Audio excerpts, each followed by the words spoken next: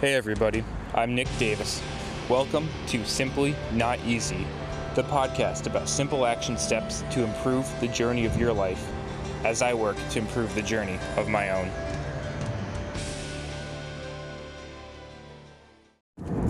Hey, what's going on everybody? Welcome back to Simply Not Easy. Hope everybody's having a fantastic day out there.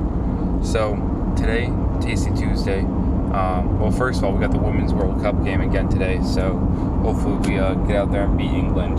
And I'll be in clinic during that time, so I won't be able to see the game at 2 o'clock, but we'll make it happen. We'll give it the best shot we got, and we'll see from there. But anyways, today, Tasty Tuesday, we are talking about metabolism, and we kind of get this word metabolism thrown out there a lot, and you guys have probably heard this in a lot of articles on the internet or whatever, or talking about, I'm going on a diet, how's my metabolism, do I have a fast metabolism or a slow metabolism, and what does that even mean?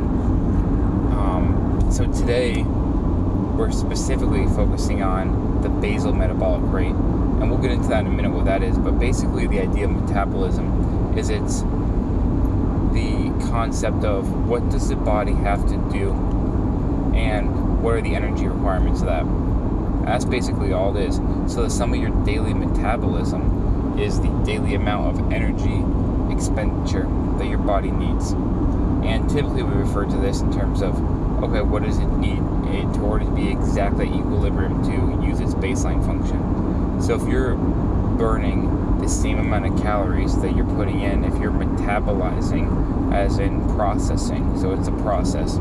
If you process them, utilize them, if you're burning that many calories, the same amount that you put into your body, in theory, you will not gain or lose. Anyway, you'll be equal.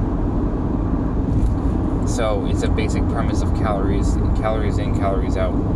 So if you put in more calories to your body than you lose throughout a day, then you'll gain weight. And vice versa, whereas if you burn, expend, use more calories than what you put into your body, then you're going to lose weight. So, kind of easy ways of saying losing or gaining weight based on how many calories in, calories out. But we all knew that. I mean, that's kind of the whole idea of counting calories, whether it's for gaining weight or losing weight, or you know what, I've been at an influx recently and I want to stay where I'm at, kind of maintain it all along the way. So anyways, metabolism is the sum of components of how much energy you have to use in a given period of time. And so we often refer to this as, okay, how's your metabolism going? And let's exercise more to go ahead and increase that metabolism along the way. Because by doing that, you're increasing what your body has to physically do, so you're increasing the energy demand. Today we're going to touch on this idea of basal metabolic rate and what that is. So basal just means, not the spice or seasoning, which is still pretty darn good, but basal, B-A-S-A-L, for baseline, for what is the simple metabolic rate that your body is operating at, is going at, without doing anything. So if you were just laying still, if you're lying down, doing nothing for a 24-hour period, how many calories would you burn just to operate? This is higher than most people think, and it's higher than most people think because of brain function. And so a lot of people, can be anywhere, a normal range that I see for a lot of people for basal metabolic rate, not doing any activity, number of calories needed to maintain that level throughout the day, can be around from about 1,500 all the way up to 2,000, 2,100, depending on a very large person. And so what are the factors that play into basal metabolic rate?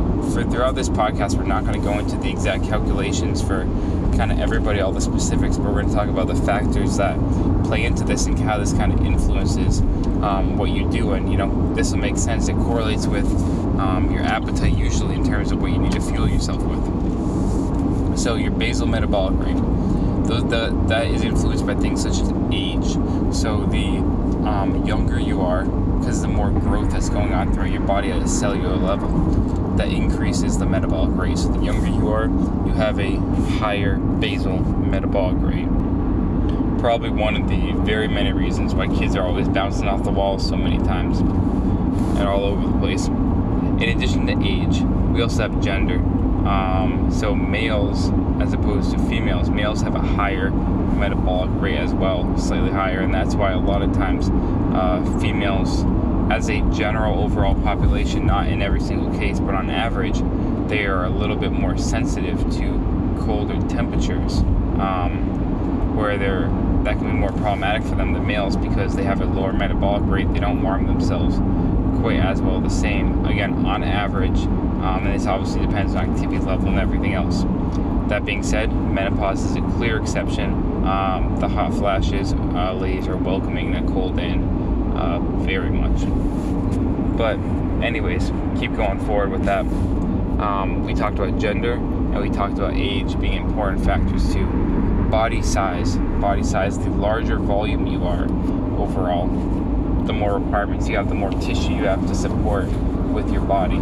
Other very related factors are your body composition. So if you've got more muscle in proportion to fat of somebody of the same weight, it takes more energy to maintain muscle than it does to maintain fat cells.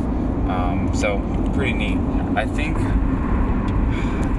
don't quote me exactly on this, but this is pretty darn close, that over a period of a day, it takes about 6 calories to maintain 6 calories of energy to maintain the function of 1 pound of muscle. As far as, if all your training stimulus and everything is going well, that's not in terms of activity level, that's not in terms of movement, that's just, hey, to keep the baseline muscle operating, you need about that many calories. Well, for that same amount of fat, for a pound of fat, that is true for 2 calories. So muscle just at rest, not even with activity alone, because as soon as you start using it more, guess what? You're getting a lot more influence on that, a lot more activation doing, expanding upon this effect. But just at rest, it's about 3 times more demand. So again, things that increase our metabolic rate is body composition in that area, with more contractile tissue compared to extra fat tissue laying around. I mean, this makes complete sense. We have to operate with it. Do our fat cells do things? Yeah, they do, but it's a little bit more passive, and it's certainly not to move the role of moving our entire skeleton, rather to weigh down our entire skeleton. So those are some quick things that play into basal metabolic rate that can be pretty important to consider, and again, inherently makes sense.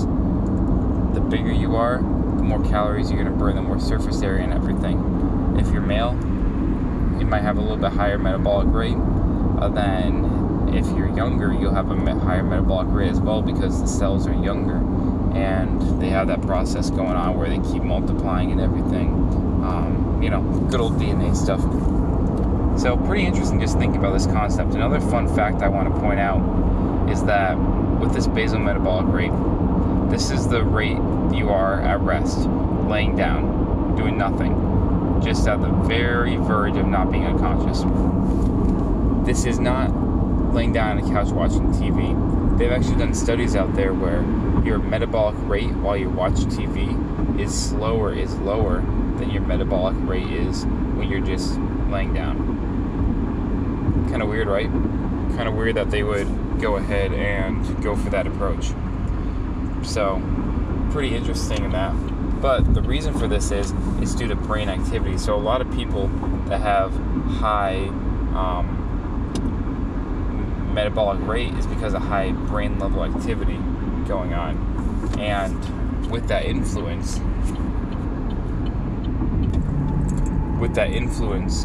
of the brain activity playing a very pivotal role, if we use passive mechanisms like television to shut that brain activity off, and guess what? Not only does this have implications for not burning as many calories in terms of we're shutting down brain function, but it has implications for we're literally shutting down brain function.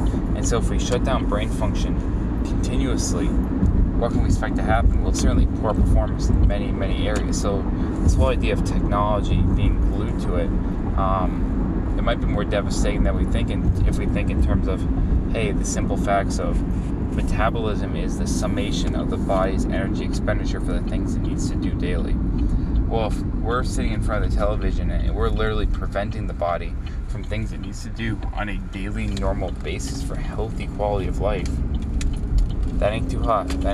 We're certainly not helping ourselves out there. We're definitely shooting ourselves in the foot by not allowing ourselves time to, frankly, if you keep it simple, just be happy and healthy overall in general. So careful on the over-reliance out there. It's far more than just I'm getting bored. No, this is actually like, my instincts are right. This is actually really bad for my health and not giving me any benefit at all. I'm not saying avoid the TV like it's a plague, but be wise in your decisions and how you spend your passive time. All right, everybody. Hope you enjoyed this episode. A little insight into basal metabolic rate, what it is, and some of its implications in terms of, okay, I've got this bigger body size or different proportions, or I'm fighting a bit of an uphill battle right now with some of my characteristics, or how can I leverage it? How can I maximize it for what I'm able to do? So thanks for tuning in, everybody. Have a fantastic, tasty Tuesday, and go USA.